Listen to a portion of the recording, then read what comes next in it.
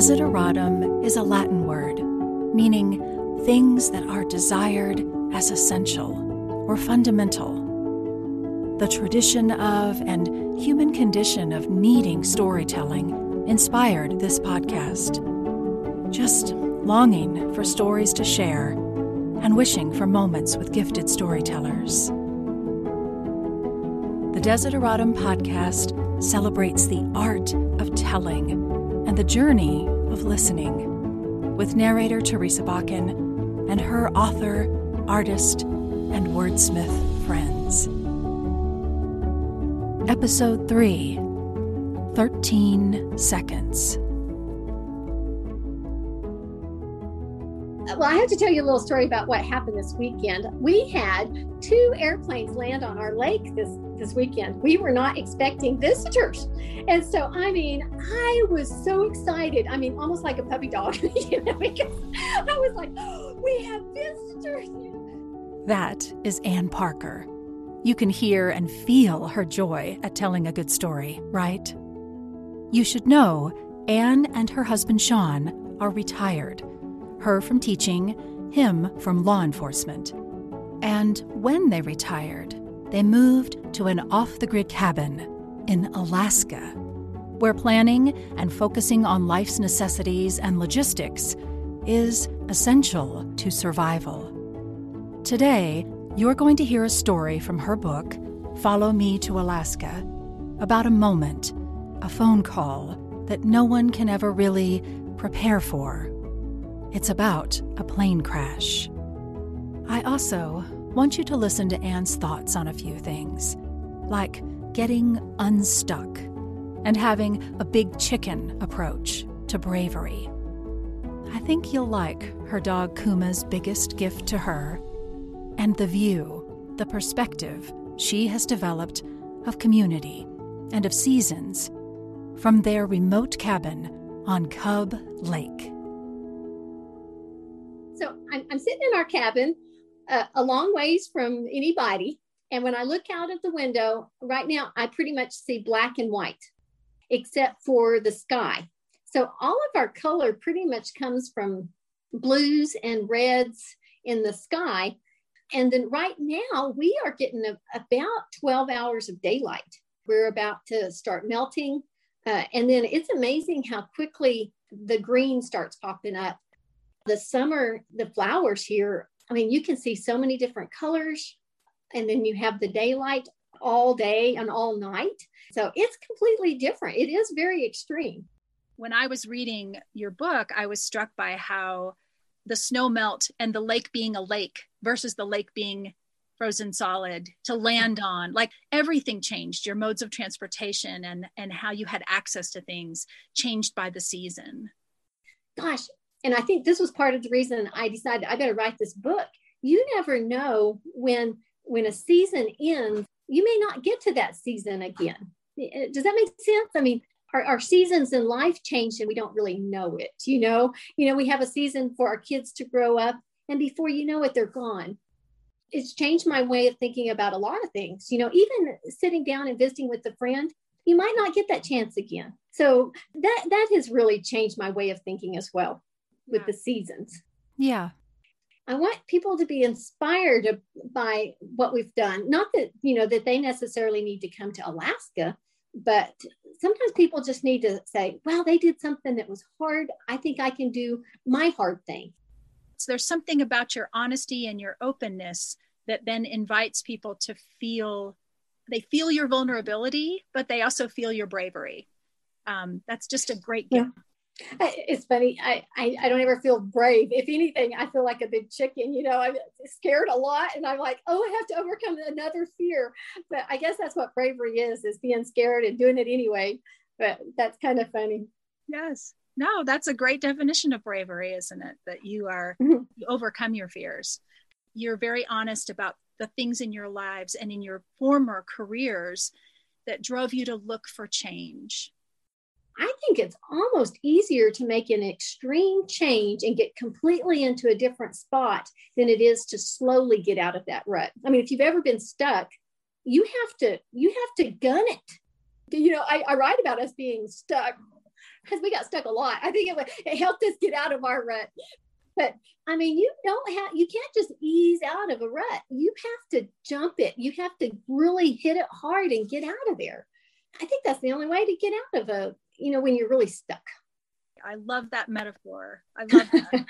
That's one of the reasons I think you've had such positive feedback from people. You allow someone to see the practical aspect of a story, and yet there's always, to me, a larger message in what you're writing about.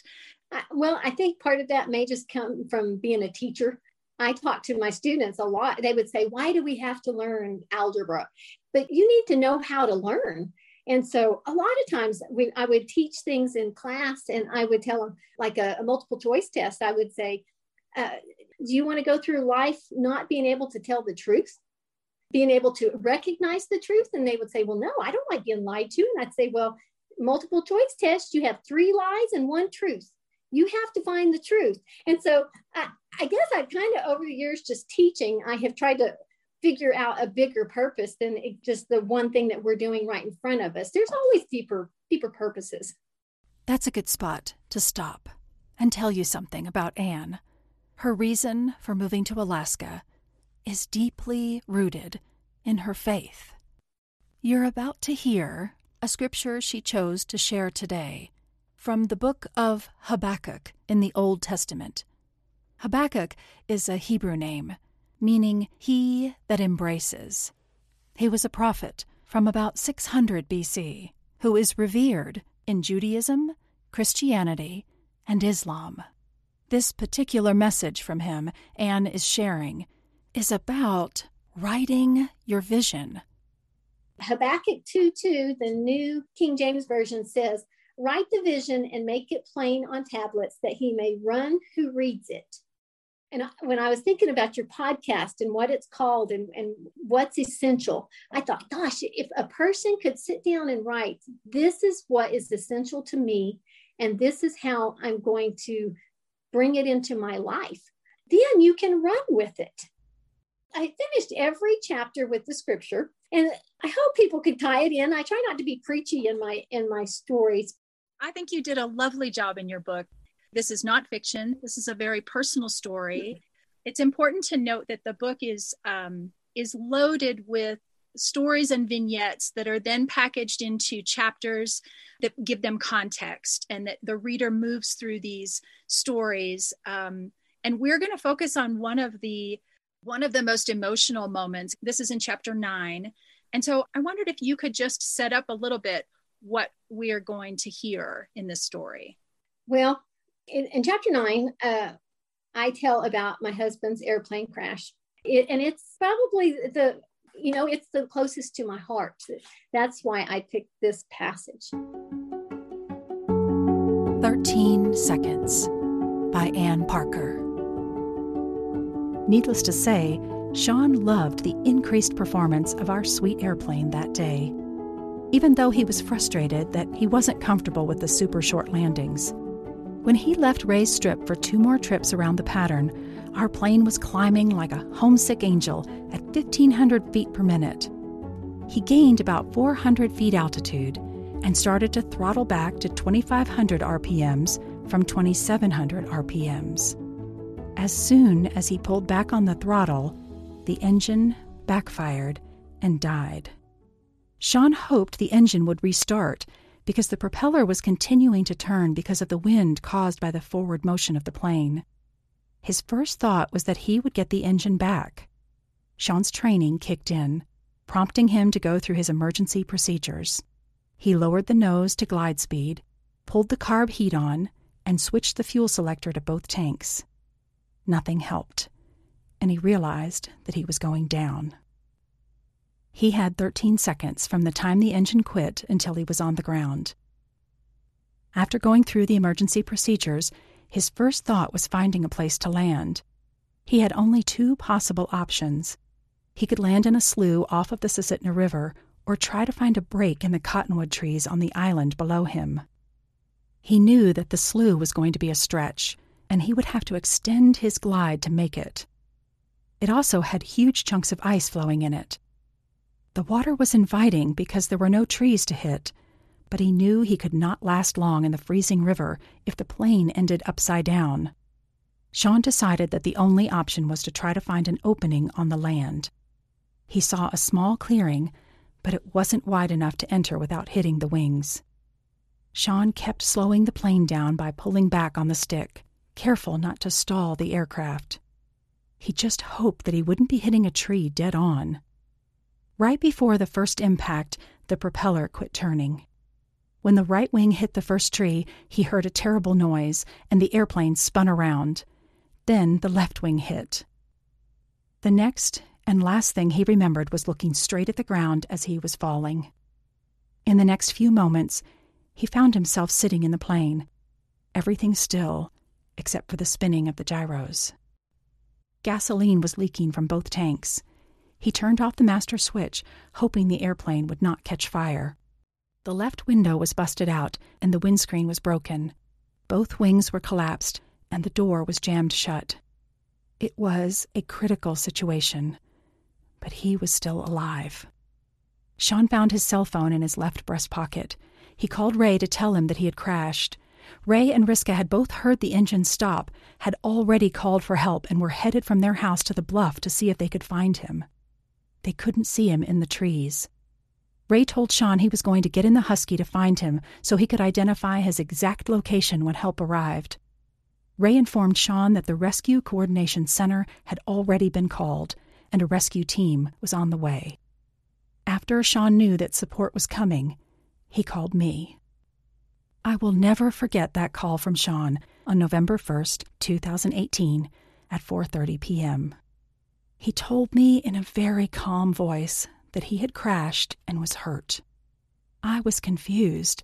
I didn't know that he had decided to do a couple more touch and goes.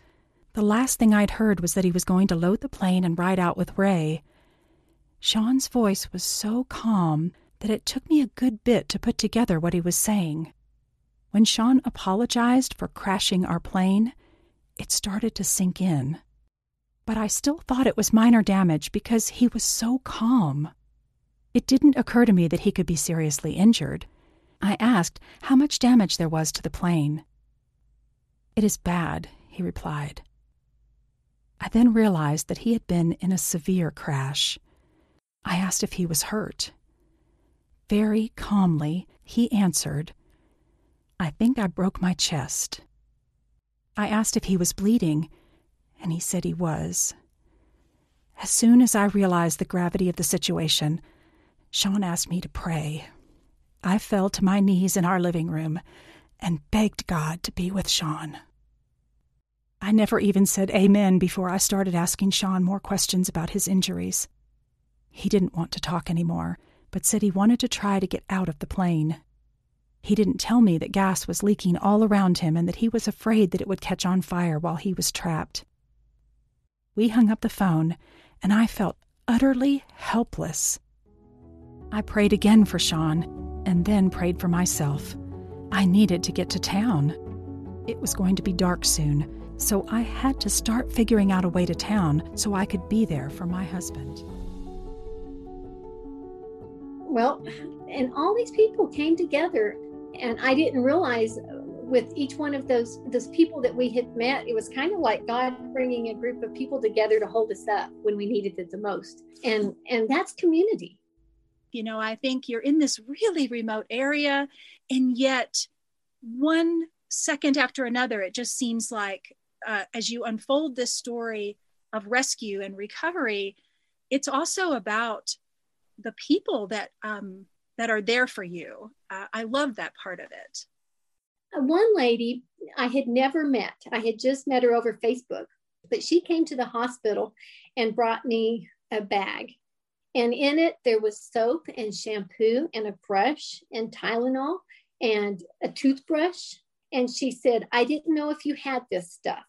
And so I brought it. And I will never forget that. And I thought, I don't know how many times I went and looked in there and found just what I needed. And that, I guess that little bag represented all those people, who came together. They were just what we needed. As Anne is talking about community right here, I think it's a good place to pick back up her story from the beginning about unexpected visitors at Cub Lake. Well, I have to tell you a little story about what happened this weekend. We had 2 airplanes land on our lake this weekend. We were not expecting visitors.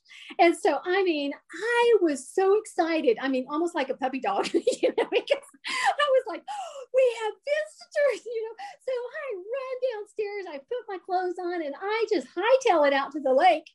Well, Sean, of course, is much calmer about all of it. So he gets his clothes on and he goes out and starts the snow machine so he could actually go down there and bring them back. So I run to the end of the lake. It takes me forever because the snow's deep. One of the people who came out was a little 8-year-old girl. And it was so much fun to see her, and I'd never met her before, but I grabbed her up in a hug and I was like, I'm so glad you're here. And so we do get that with dogs, and too bad that we only allow dogs to do that. We need to be that way with each other. When we're happy to see each other, we need to say, I am so happy to see you. Do you want to tell any of the Kuma stories? Kuma was so very protective. I would be picking berries, or no matter what I was doing, I could look up and he was somewhere close by. He might be laying down, but he was watching me. And he just, precious dog. He did save me from a bear. But his being protective of me, I cannot even tell you what that did to my heart. That I'll even cry, but I'll try not to cry, but that he thought I was worth protecting. He taught me so many lessons that I think it would be easy to do a children's book with Kuma. Kind of something that's in the works. We'll see how that goes. And I love that you're up there thinking of great ways to live your life even larger than you are right now. Well, we only get this one. We get one. We might as well go for it, right? That's right. That's right. It's a good lesson. Thanks for giving me some of your time. I loved seeing you. You're welcome. Thank you. I enjoyed seeing you. I knew you were happy to see me, and thank you for that. Thank you. I appreciate it. We'll see you. Bye, Ann.